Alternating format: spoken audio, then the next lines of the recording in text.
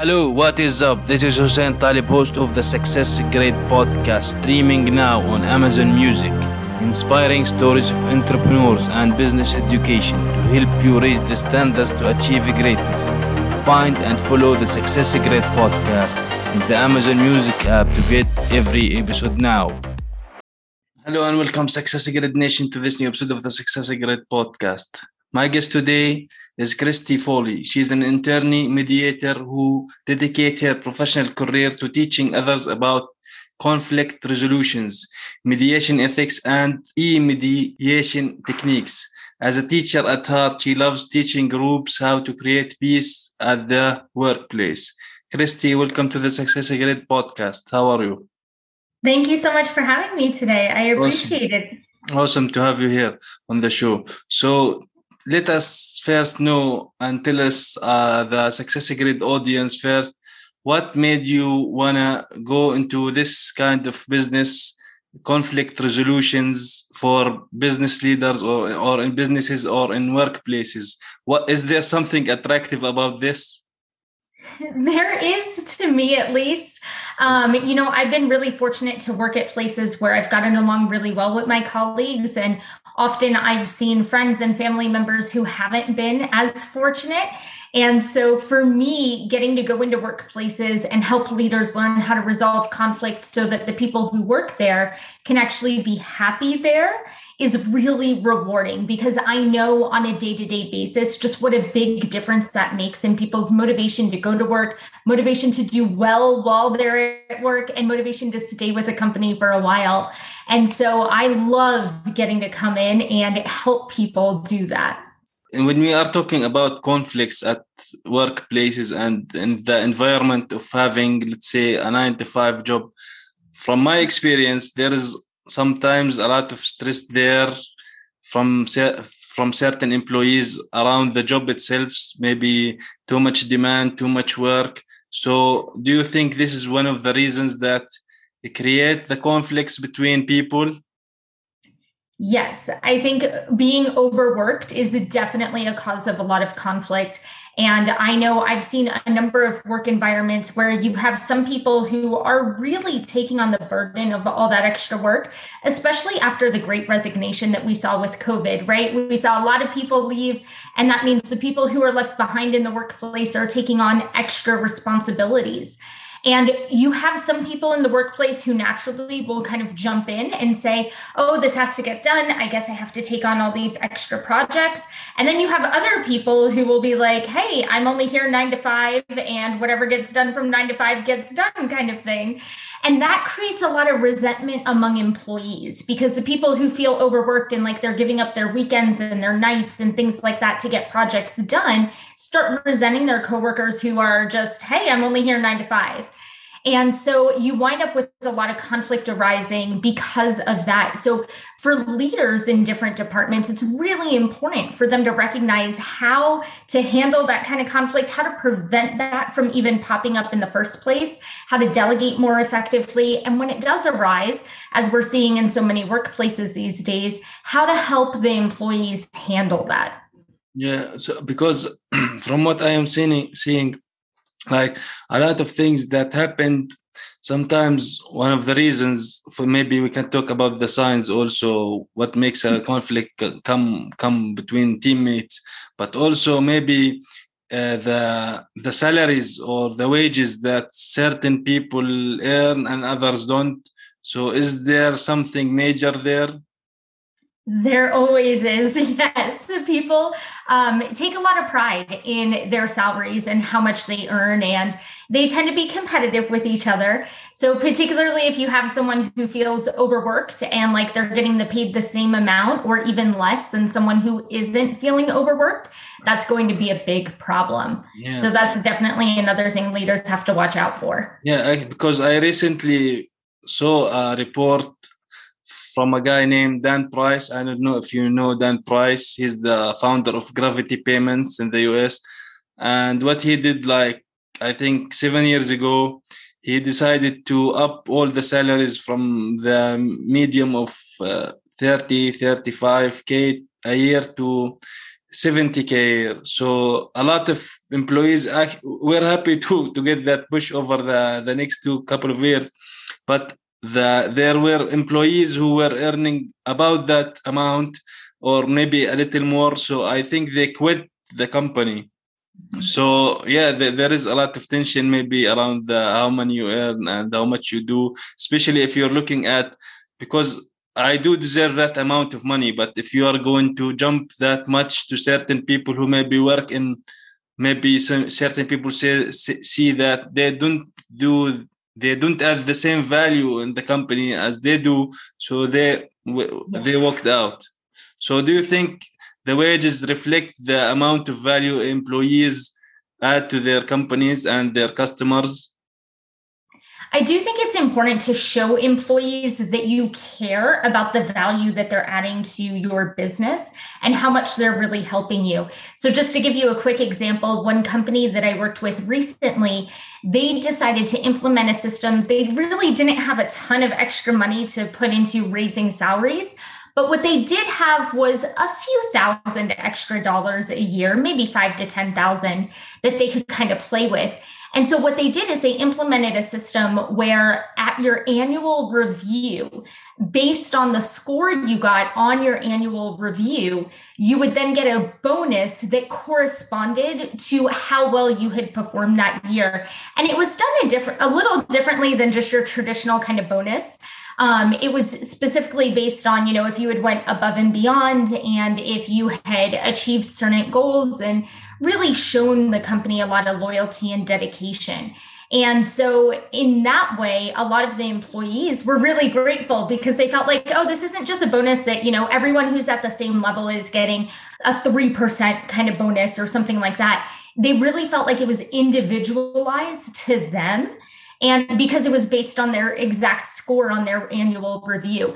And they seemed really grateful for that. And that seemed to show them a lot more appreciation for the exact work they had done for the company, which ended up being a successful rollout for that business. Yeah. So what do you think some of the signs that made this conflicts between people? We mentioned like maybe wages between them or these kind of things, but what are the early signs of having conflict between employees, and sometimes not between employees themselves, sometimes between an employee and the managers also? This happens a lot. So why does that happen, and what are the early signs of it?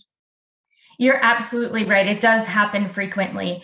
And I think one of the earliest signs is when you, as a manager, you're talking to some of the people who you manage who are on your team, and they start telling you about how, oh yeah, they worked all weekend, or, oh, it wasn't the best weekend, or it wasn't the best evening, and things like that. Or they start mentioning, hey, do you know when things will ease up a little? And when you start to hear things like that, your spidey sense, so to speak, as a manager should really go off, because that's a sign that there's already some dissatisfaction, even if it hasn't risen to the level of actual conflict yet. It is a problem that needs to be addressed before it gets to be at a higher level. Yeah. So that's one thing that I always recommend to leaders, touch base with your team members, reach out to them, see how things are going, ask how their weekend was or their evening was, because little things like that can actually give you a lot of clues. And the other thing is just be observant when you're in the office, or if you have a remote work situation, be observant when you have team meetings online.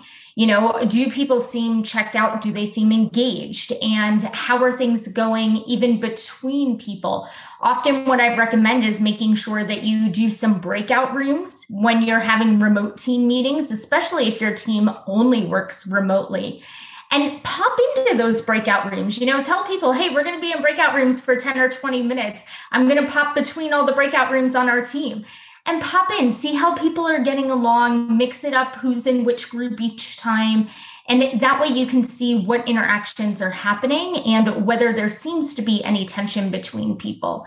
Just kind of keeping your pulse on that at a low level will help prevent it from getting to be too big of a conflict. Yeah, exactly. So because identifying things earlier is better than waiting for time to pass on. And it's like marriage. When you when you deal with the situation early on, it's better to not let it go on and on, because it will create bigger and more complex conflicts, right? Absolutely.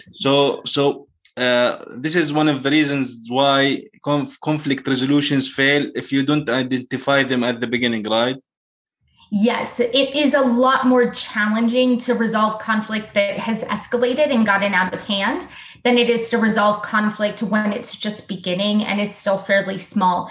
It can be done, but often it's a lot more difficult. It takes a lot more time, a lot more help. And honestly, when you're looking at bigger conflicts that are harder to resolve in the workplace, you find that it's taking time away from your workplace being productive, right? It's taking people's focus away from having a good, healthy workplace, which means it's probably taking a lot of your profit away as well. And nobody wants that. So in order to make sure that the business is successful as a whole, you want to try your best to address conflict right when it starts. Yeah. But I think that most people in general, whoever they were, whether it's people in marriage, in work, whatever they are, so they don't really like to confront, let's say, other people, or employee does not like to confront their managers. So why do you think that is? Is it fear of losing, for example, their job, losing certain amount of whatever it is, or because their character or personality were built that way that they do not actually ask for certain things or confront people when they see that they are doing something wrong or that does not align with their space? Yes, I think you're absolutely right in the sense that a lot of people are scared to face conflict head on. There's a natural aversion to conflict that most people tend to have. And they feel like, conflict is something uncomfortable. And they also generally feel like conflict is very adversarial. It's very much one person against another person. Yeah. And because people have that perspective, it seems intimidating, right? It seems like a competition.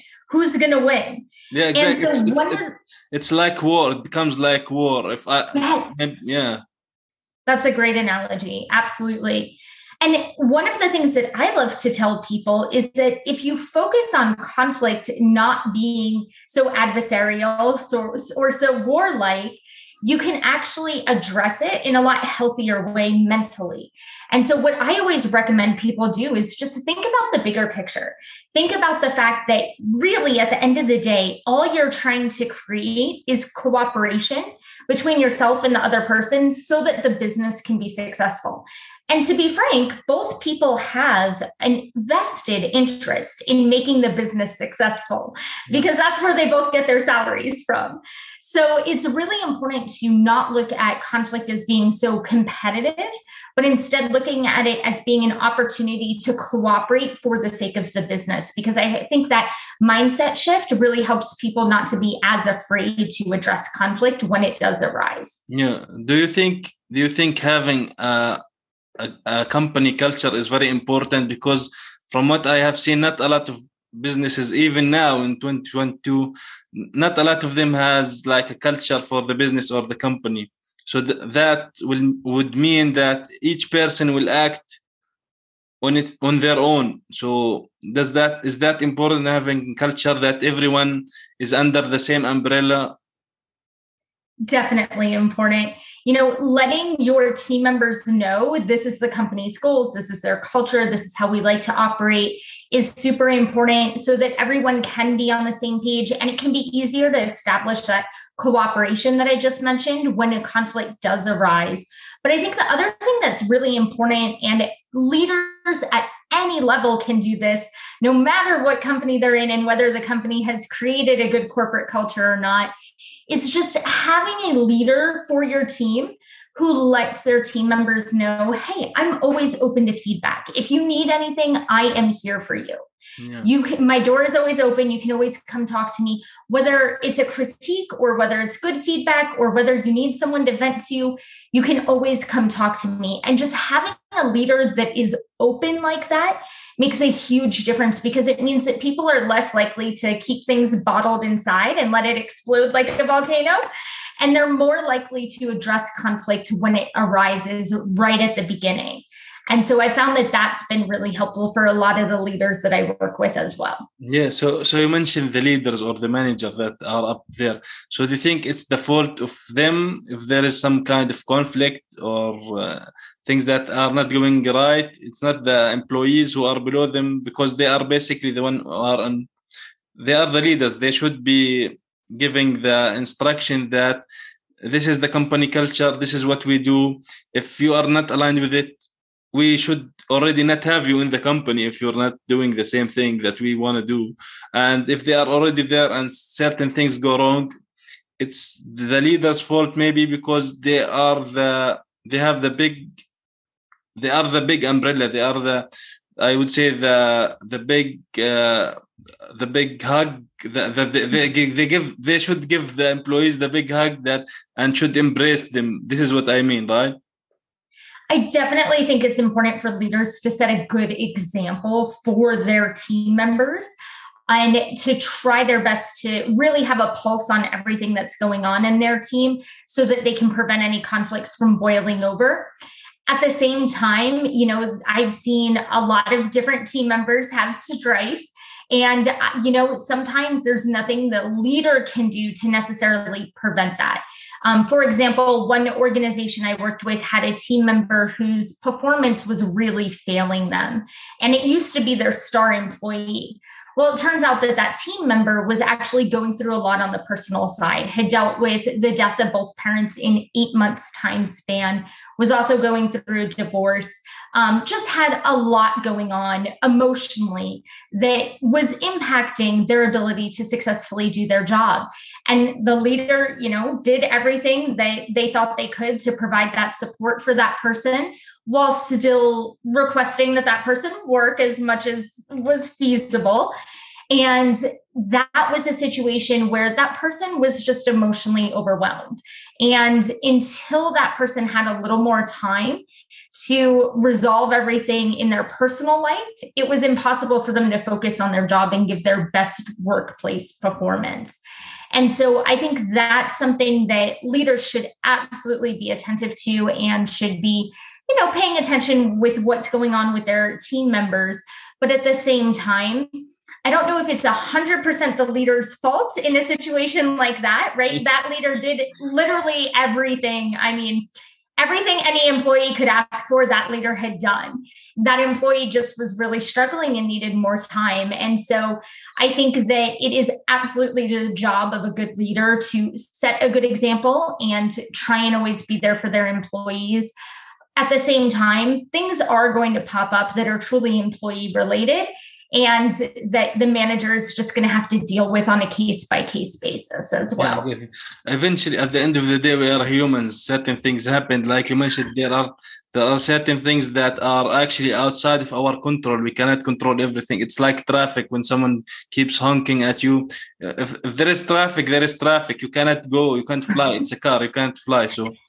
So yeah, you have to keep in mind that you are, at the end of the day, you are a person. Maybe you have issues outside of the work, which from my experience, from what I would say is that you should keep that separate. But it's hard. Yes, it's hard, but you should keep that separate, because as long as you are going to a certain place to do a certain job, you have to do that. If you cannot do that, maybe you could take, for example, a vacation or whatever to deal with whatever you have to do, right? Do you think that could also be a situation where conflict can be avoided? Absolutely. Yeah. So I think in situations like that, employees need to be vocal about what they need, right? So the situation I was giving you an example of, that employee was trying to be a good team member and return back as soon as they could after each parent's death and everything like that. Took a little bit of time off, came back, took a little bit of time off, came back kind of thing. And really what that employee needed, as you said, was more time. They needed to take some vacation time. They needed to focus on themselves and get their head back in the right place so that they could really come to work and bring their A game. And that was something that the employee just wasn't giving themselves enough time to do. So I think as a leader, having those discussions with your team members, if you see them struggling, and working out options for them on, do you have vacation time left, or what can we do to accommodate something like that, is really important. Yeah. So let's say once there is some kind of situation where there's a conflict going on and it's really like war between two or maybe more than two people at the company, what needs to be done? So in that case, it's really important for leaders to gather people together, whether it's in small groups or just one-on-one, or even in a big group, and facilitate a discussion about what caused the conflict to get so significant, and facilitate a discussion about how that conflict can be resolved as well. The one thing that I see leaders try and do frequently is they'll try and talk to everybody one-on-one and then just come up with a solution themselves and implement the solution and force it on everybody. And let's face it, people don't like being told what to do. No, they don't. Right? They don't like being ordered around, even by their boss, who I know theoretically gets to order them around to some degree. So what I've found is a lot more effective is having open dialogue with people, asking for their ideas, asking about not only what caused the conflict, but what they're ultimately interested in. Why did this conflict end up being so personal or so emotional for them? So that you can get to the heart of the issue. And if you can let them have an open discussion about the conflict and how they would like to see the conflict resolved, then I find you're more likely to get them to come up with a solution they're happy with, without the manager having to force a decision on them. And because they're the ones who have actually reached the solution, they're a lot more likely to follow through with it and be comfortable with it. And it's a lot more likely to actually resolve the problem in the long run. Yeah, having the solution come from them is better, because they will see that they are maybe appreciated as people first, and then, as you mentioned, things will get done, and the issues will get resolved in that way. It's not like they are forced into it, because, like you mentioned, in general, whoever it is, I don't think like people like to be told what to do. So even employees most of the time do certain things because they are like forced to do, because they know if they don't do these things, they will maybe get fired, or they will have a notice to them, or whatever it is. So once this conflict is starting to get clear and resolved, is there something to do next to prevent this from happening again? Because the problem is, from my experience also, from what I am seeing, a lot of these conflicts also appear time and time again, which are similar, and they repeat themselves. So why does that happen, and how we can prevent that from happening in the future in workplaces? To be frank with you, the recurring conflict occurs because people don't properly address the conflict in the first place. They kind of put a Band-Aid on it when really maybe it needed stitches or staples, so to speak. And so what I always recommend is that people have the confidence to face the conflict head on and dive deep into the issues causing the conflict. Because if you do that just once, then you can resolve the issue properly the first time, so that you don't have to keep addressing the same issue repetitively in the workplace. The other thing that I always recommend people do is, when you resolve a conflict, also figure out a good way to follow up with the people involved in the conflict to make sure things are going smoothly in the future. So figure out, do they prefer a phone call? Do they prefer an in-person meeting? What's the best way for you to kind of check in with them? And then as a leader, go ahead and calendar time into your schedule to actually follow up with them to make sure everything is going well. I find that one of the hardest things for leaders to do, because they're juggling just so many different things, is for them to remember to follow up. And if they put it in their calendar, if they block out just 10 minutes, check in with John Doe, and 10 more minutes, check in with Jane Smith kind of thing, then it gets done and you prevent it from becoming a big problem all over again. And so that's one of the biggest tips that I tend to give a lot of the leaders that I work with.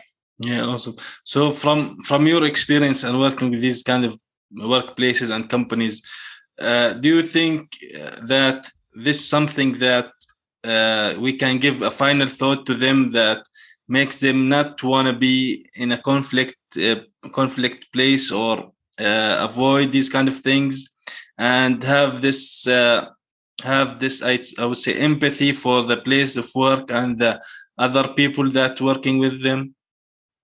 Definitely.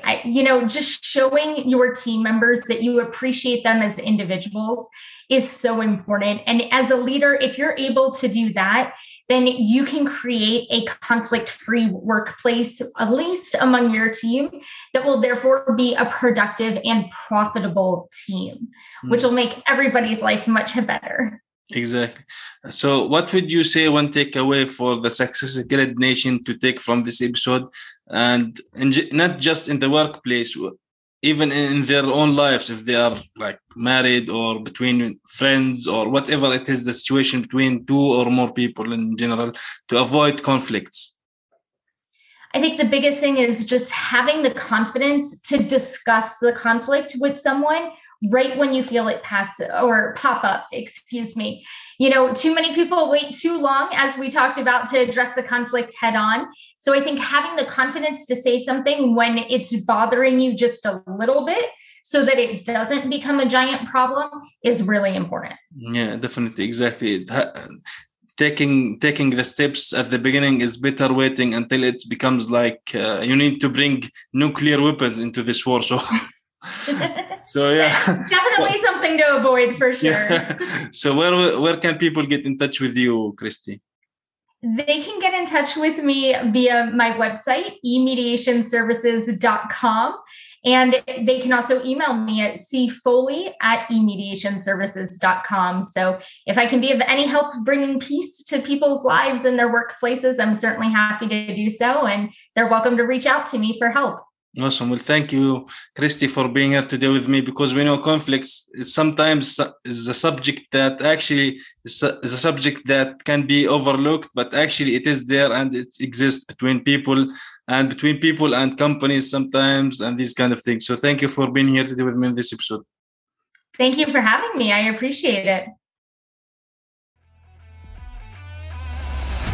Thank you for listening to this episode of Success Grid. Make sure you subscribe so you don't miss any future episodes. And if you found value in the show, rate and leave a review on iTunes. For more resources, visit successgrid.net. Until next time.